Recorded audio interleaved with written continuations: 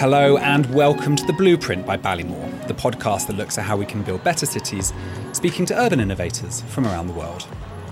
I'm your host, journalist and broadcaster Jonathan Openshaw, and in this week's episode, we're looking at how we can not just survive in the urban jungle, but thrive too, finding a more balanced approach to holistic health and well-being in our hectic modern lives.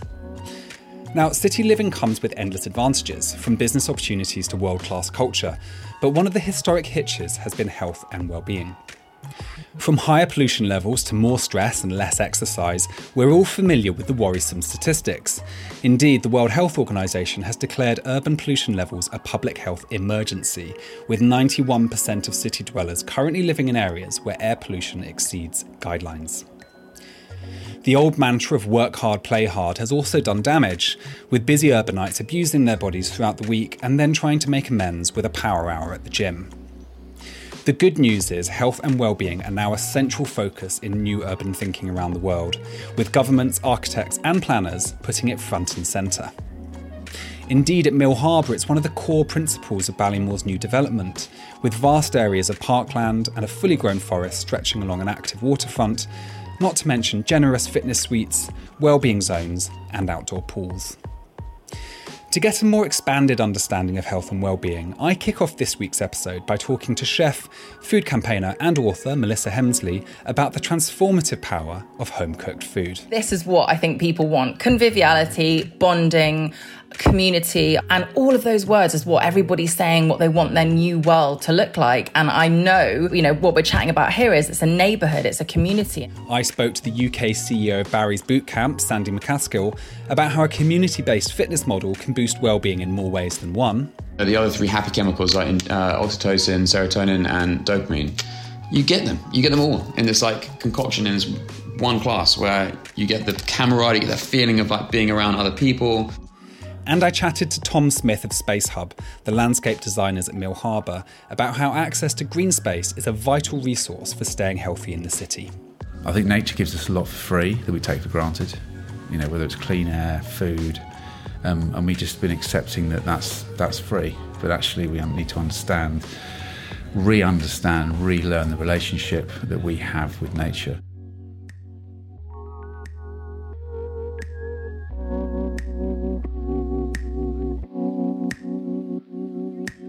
You are what you eat, they say, and as with all old adages, there is considerable wisdom in those words.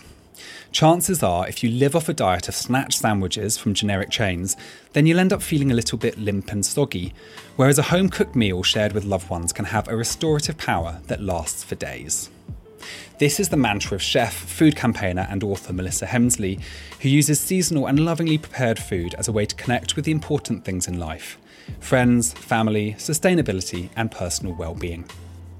This is a very different type of health food to the familiar format of fistfuls of goji berries and raw juices, but is more about bubbling pots of home-cooked curries or platters of sharing salads plucked fresh from the soil. I started off by asking Melissa how she sees food as having a transformative power in everyday well-being. I feel that the more that people get into food and cooking, by food I mean home cooking, homemade food, the more they get into it, the more that they're invested in it and the more that they want to understand it. And I think that in the past, growing up certainly as a 34, almost 35-year-old now, it was very much, this was something to eat, this was something to not eat. Growing up, no one explained it. My mum certainly didn't have time to teach me. No one taught me how to eat or cook. And then all of a sudden you're like, oh, wow, I know that cooking food and from scratch makes me feel really good. So I want more of that. Where do I go and get the information? And I don't know if I'm showing my age. I feel like we're similar ages, but I might be offending you there. But it is now something that me and my friendship groups prioritize. We invest way more time in the shopping of, we talk about it way more. It's become so much more personal and shareable too. So I think this element of getting to know food and getting to know the effect it has on your body and listening to, working out what feels good. A lot of people just go, let's all eat the same. And at different times of the month, at different times of the year, it's different for all of us. So tapping into that and just going, is that what I really want to eat right now? So, maybe later I'll be plucking a courgette off the courgette plant, which sounds really good life. But, you know, I've got a garden in East London and the slugs love my courgettes and I have no idea what's going on, and I'll probably get one courgette the whole summer. But that to me feels really, really good. And on a sort of tip to toe level, that I feel, you know, food is so emotional too. So 360 wise, it's a vegetable. Yes, it's a courgette. It's in season. It's green. Tick, tick, tick, tick, tick. But I've made it. I've grown it. I don't know how I've managed to get it there, but I will enjoy it because of it. And I think such a big thing about eating well for me is the smells, the preparation of it all, my body getting ready for it, the digestive juices going. And then a big thing that I've been working on, especially over the last 6 months, is taking the time to enjoy eating, because I think that's a big one. We're all busier than ever, blah, blah, blah. We know all this. And I sometimes feel, and I feel it for myself too, is I go to all the effort of sourcing an ingredient. Is it fair trade? Is it ethical? Is it seasonal? Is it organic? Great if I can get all those things. And then maybe I'm just rushing it and just chowing it down as I read a stressful email. And then I'm not putting myself into some sort of emotional debt, but I'm not getting what I need out of it. So I think that is a big thing. So I know you talk about feel-good food a lot, and there's massive advancements recently making the connection between gut health and mental health, the idea that you can almost, you know, literally eat yourself happy. Is that what you're kind of exploring with the idea of feel-good food? Are you going so far as to make that connection between what you eat and your kind of mental well-being? Well, food certainly has a part to play. It's definitely not the be-all and end-all, and it's just one of many, many things we can tap into and get to know better. But it's certainly an amazing place to start, because we eat 3 times a day, don't we? Or more. And it's definitely one way that we can look at it. I did this series of events that I just long to be able to do again in real life, called the Sustainability Sessions. And the whole idea behind them was, how can we together collectively get to know we can make the world a better place. And one of the themes was mental health, and it was about sustaining a positive relationship with our mental health, be it investing time into it. All of these things are about making time for these things, and it's the one that sold out the fastest. And we had Bryony Gordon and Matt Haig and Paula Bell. And what we talked about everything, but we certainly, all of us, kept coming back to the importance of food, and, you know, if you can, finding the sort of meditation within food, which sounds really annoying as a concept perhaps to some people, but, you know, like I say to myself, you know what, I'm gonna cut up these carrots for this soup, and I'm just going to really focus on it. You know, I'm really anxious today, as an example. I'm just going to really just let this soup take over, and maybe I'll put on a podcast or something. But I take the action, and like the act of putting my phone down to use my hands to touch food as a really grounding way to be. So I think that's if you can be into that, that's great. Certainly some of the times, if I'm in a rush or something, I don't want to listen to that type of advice. You know, it's always different, isn't it? But I do find if I really try and enjoy the cooking process, I can find a relaxingness to it as well.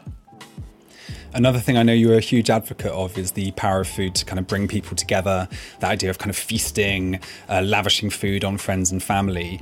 Is that kind of convivial nature of food? Is that something that also, you know, in this well-being context, is that something that food can really give us, that human contact, that kind of social boost that you get from bringing people together around, you know, a home-cooked meal? It very much is. And I love the word convivial. It's such a good word. Why don't we use that more? It's a really, really good word. Well, you know, I don't know about you, but people have been, over the last crazy 6 months, you know, one of the things that people have loved doing together is watching each other eat, you know, or being together on the end of the phone as someone cooks. I've seen loads of people, you know, really get back or for the first time perhaps really get to know their roots, where their parents are from. And certainly me, one of the ways I've loved getting to know my mum, who's quite a private person, is by, you know, constantly asking her about Filipino food, like, teach me this, teach me that, when did you eat this? And I've seen loads of people, you know, get tutoring from their mum, for example, online and over the phone, and found that such a wonderful way to get to know parents or their roots, as I say, or their culture. This is what I think people want: conviviality, bonding, community. I do these events, these online events too, called the Feel Good Sessions, and they're about comfort, connection and community. And all of those words is what everybody's saying, what they want their new world to look like. And I know, what we're chatting about here is it's a neighborhood, it's a community, and that's what people want. And adding to that, if we trace back the food, food's delicious, we cook it together, we're sharing it online or in real life, we're putting it in our mouths, it's making us feel good, la la la. But if we trace it right back to who's grown it, I think that's a really great thing that has come over the last 6 months, is all of a sudden our whole food system completely went topsy-turvy. I think lots of us have never appreciated our corner shop, our online delivery, our veg box, anyone that's got food. And I think that's brought out a real sharing nature. There's a great app called Olio, which I know was always doing well anyway, but it's all about, if you've got extra food, let someone know and they can come pick it up. And that sharing with strangers, like we're not, like, food is the instant way to break the ice. And finally, I know you've got a new book out at the moment, Eat Green. Are you trying to bring together all the different strands of this work then, from sustainability to health to well-being to all this kind of stuff we're talking about? Is that coming to a culmination in your latest book? Well, ultimately, the book world is sort of like, are you a cookbook or are you a something else book? So I wanted people to just be able to open up the book and have, 100 plus recipes of really delicious food that they could eat. And, those that felt like, oh gosh, let's not be worthy. Let's not talk about food waste. Let's not talk about seasonality. I don't have time for all of that. I just wanted them to have a really good range of amazing home cooked family foods. But on the plus side, I hope anyway, and I have had some really lovely reviews and positive, positive book sales and happy booksellers and all the rest. Gosh, that sounds very braggy, but I'm just, it seems to be going all right and being well received, is that people are loving the philosophy being woven in throughout. So there's always a user up tip, a waste not, want not tip. Can you swap this recipe that's relevant for right now with a winter veg come winter time? It was really lovely to get people like Hugh Fearnley-Whittingstall and Skye Gingle, celebrated sustainable chefs, and have great cover quotes from them. And, proving, and they've been doing this for the last 30 years and proving that people really do want more from their food. They want to understand the feel. Circling right the way back to what we talked about right at the beginning, is it is possible to let's not over obsess about food, let's not overthink it, but at the same time we can be more thoughtful and we can make it can always be fun. It doesn't ever have to be a hardship to eat lovely food that's in season, that feels really good, that's not wasted. So that was Melissa Hemsley talking about the transformative power of simple, mindful, convivial eating, which she also explores in her new book, Eat Green, out now. We talked about the importance of community there, and few fitness brands have proved as game-changing in this area as Barry's Bootcamp, often credited with kicking off the whole fitness community craze, where health clubs become as tribal as private members clubs, and fitness merch is worn with as much pride as designer labels. This focus on community has been just as key to the runaway success of Barry's as the brand's legendary workouts set in a red room of pumping club music. By offering a sense of belonging as well as physical exercise, the brand aims to ease that sense of dislocation that many feel in cities, helping to boost mental well-being as well as physical health. In recent years, they've also partnered with mental health charities such as Human to help provide solutions for mind, body and soul. I spoke to UK CEO Sandy McCaskill and started off by asking him about the relationship between physical and mental health. People always talk about the endorphins, right? But actually, I think if you go and do a workout like Barry's or anywhere where you have a community, right, you have your endorphins obviously because you're pushing yourself through an experience, and your endorphins like the body's response to basically trying to keep you going. But then there's so much else at play. So, the other three happy chemicals like oxytocin, serotonin, and dopamine, you get them all in this like concoction in this one class where you get the camaraderie, you get that feeling of like being around other people, like dopamine where you set yourself a challenge and you just go and do it. It could be like a 30-second sprint. I'm gonna run this 30-second sprint and I'm gonna try and get to 10 miles an hour, and you do it and you get this feeling of like achievement. Or whether it's anticipating, like going to class, like people always talk about the fear of like, I'm on my way to a class, and you get that kind of like fear, but also but last week I did this, and this is what I'm going to do now. And again, it's like kind of like you get buzz before you even go. People come to a gym for one thing, and more often than not, it's to look better or feel better or whatever. And it's usually a physical thing, but I think they stay for something completely different, and it's usually mental. So as our cities grow then, and as people are looking for more ways to stay healthy, in all meanings of the word, from physical to mental health, do you think that fitness brands and health clubs and gyms, do you think they're going to become kind of vital community resources rather than being seen as a kind of nice to have additional extra? I remember having a conversation with a property development, massive real estate owners basically in London, own a huge amount of real estate. I remember trying to pitch them an idea, which was a kind of a fitness village. Going, let's have a Barry's, let's have a yoga place, let's have a spinning place, let's have a, healthy cafe or whatever. And I was trying to pitch, and I literally went into this thing. I was like trying to bring in other brands. These other brands, by the way, had no idea I was trying to do this. They're probably like, we don't want to product. But I was just going, why don't you get these guys in, and we'll come and be like the linchpin for it. And they were like, no. Fast forward a couple of years, that's what everyone wants to do.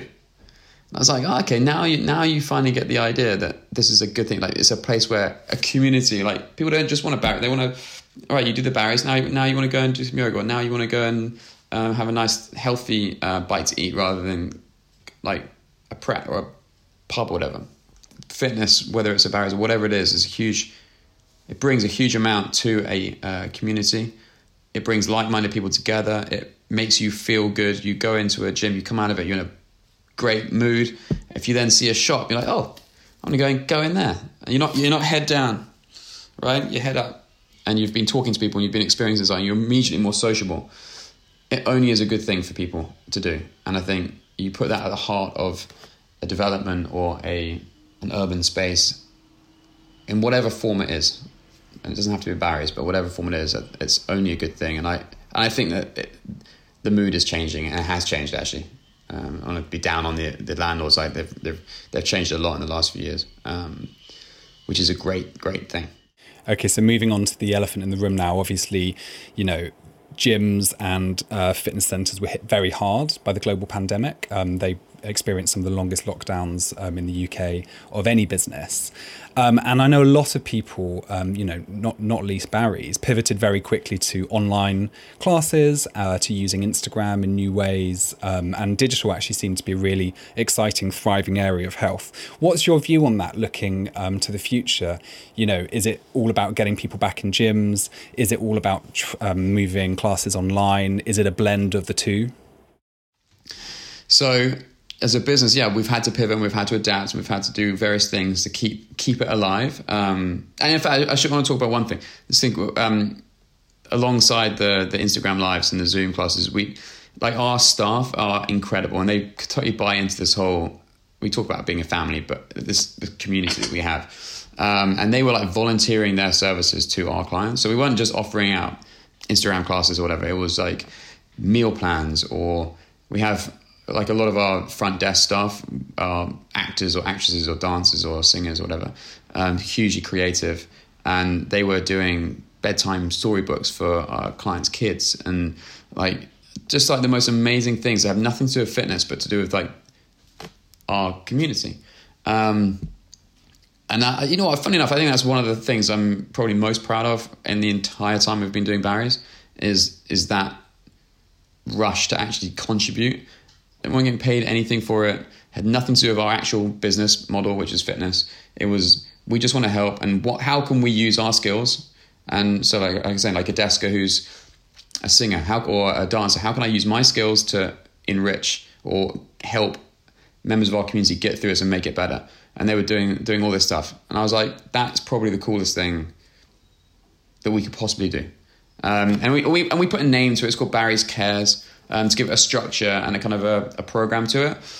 But it doesn't come from a structure. It literally came from members of our team going, what can we do to give back and how can we do it? Looking to the future of Barry's, but I guess of health and wellbeing in general, what's your kind of vision? How do you see this playing out? How are we going to be staying fit in our kind of busy urban lives? There's obviously been a move to virtual training and online training. And I think that the doors have opened, But I'm not saying the floodgates. I just don't think that's right. I think people who are already used to an experience like Barry's will go back. And in fact, the studios have been rammed, like the sellouts, you know, all classes sold out. I think that people really still, again, value the experience of being in a place. But I think where it will change the industry as a whole will be the fact that people who were going to the gym on their own or had a very different experience, so didn't have access to a place like Barry's, but had there are lots of mediocre places out there, and we're going to a mediocre place with not much community and whatever, have now seen something else. So I think the kind of like the boutique community-driven places will continue their main focus of work, which is the studios or the gym or whatever it is. That will be the thing. There will be an online offering to cater for people who can't get there, who have now discovered it and like, oh my God, I didn't even know that a place like Barry's existed, but now I'm part of this community. And if, for example, Barry's like reopens the Red Room Studios and then just goes, right, done, we're not doing it online anymore, those people are now homeless, right? They haven't got a place. So I think it's very important for us as a responsibility that we have now to keep that going, to provide a place for the wider community that we've now got. But I think that's what it is. I think for Barry's itself, it's a supplementary thing. It's a kind of a thing to go alongside. That was Sandy McCaskill, UK CEO of Barry's Bootcamp, looking to the future of holistic health.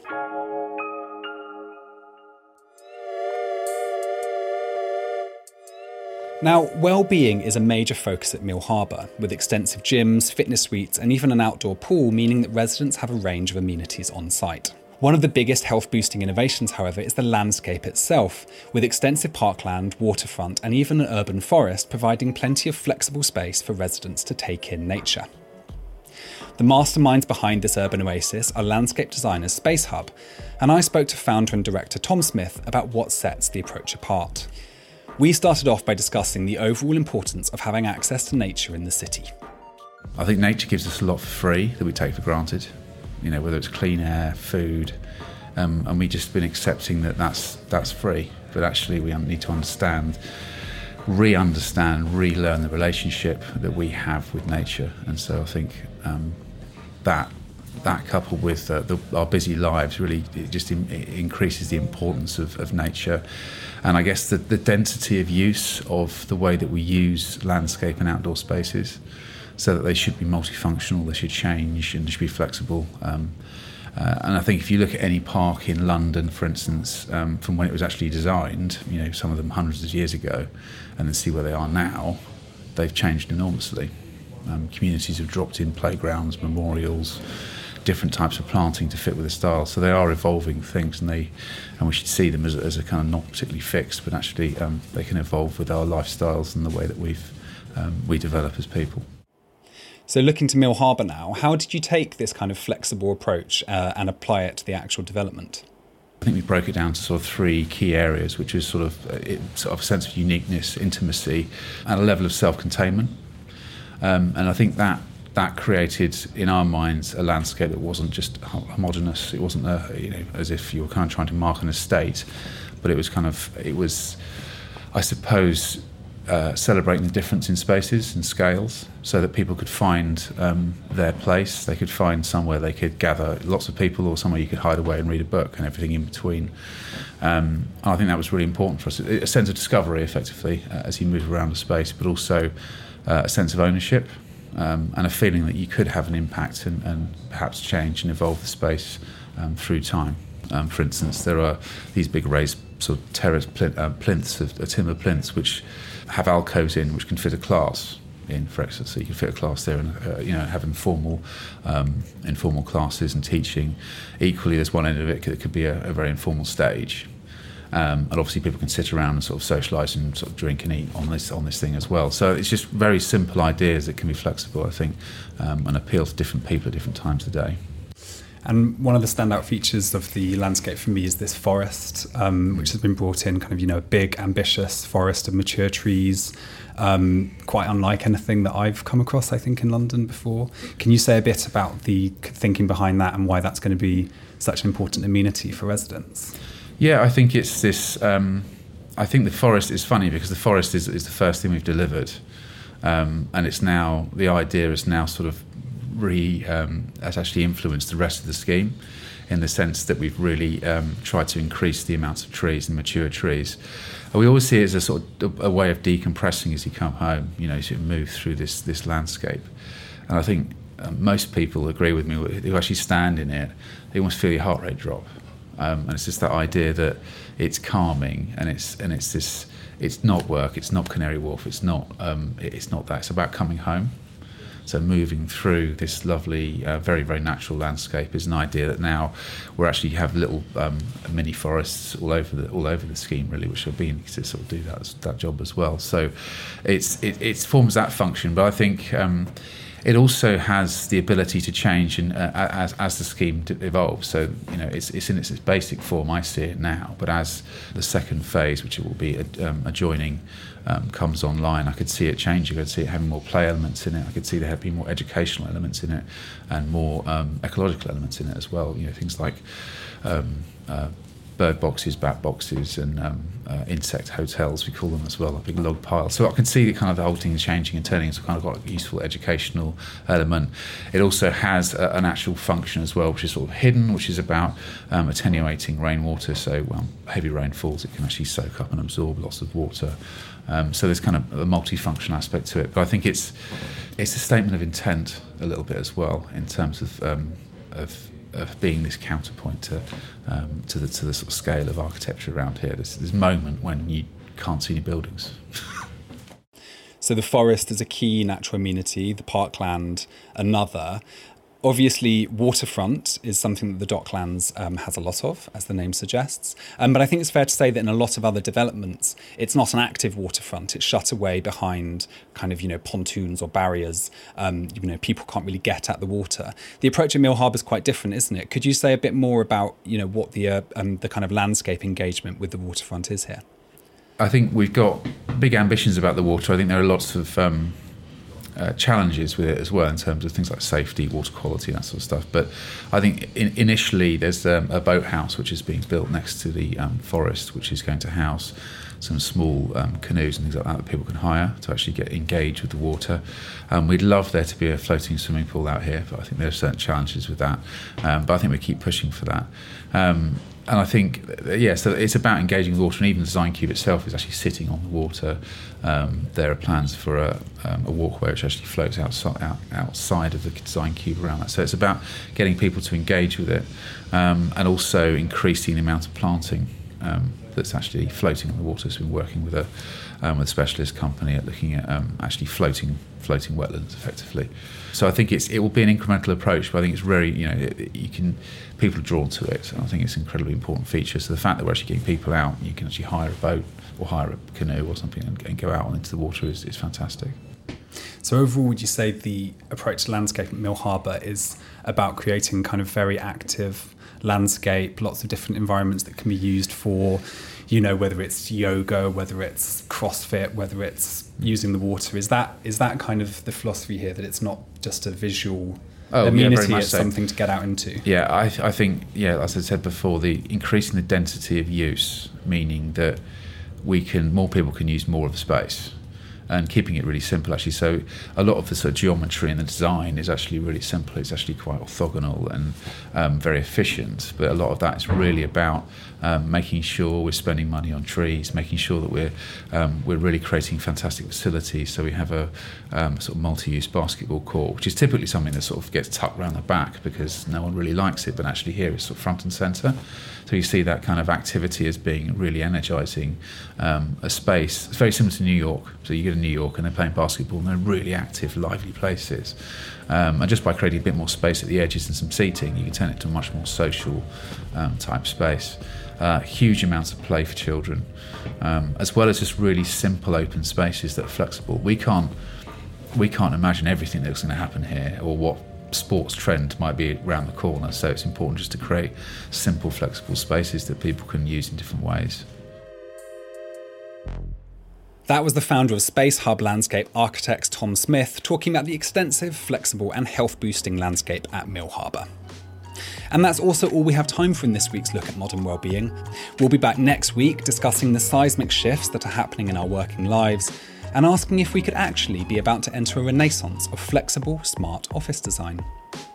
If you want to hear more about urban innovation, please do like and subscribe to the podcast on your provider. And of course, we would love it if you shared the series with your family, friends and colleagues. You can find more details about all of our episodes and about Ballymore's new development at Mill Harbour itself in the show notes that accompany this episode.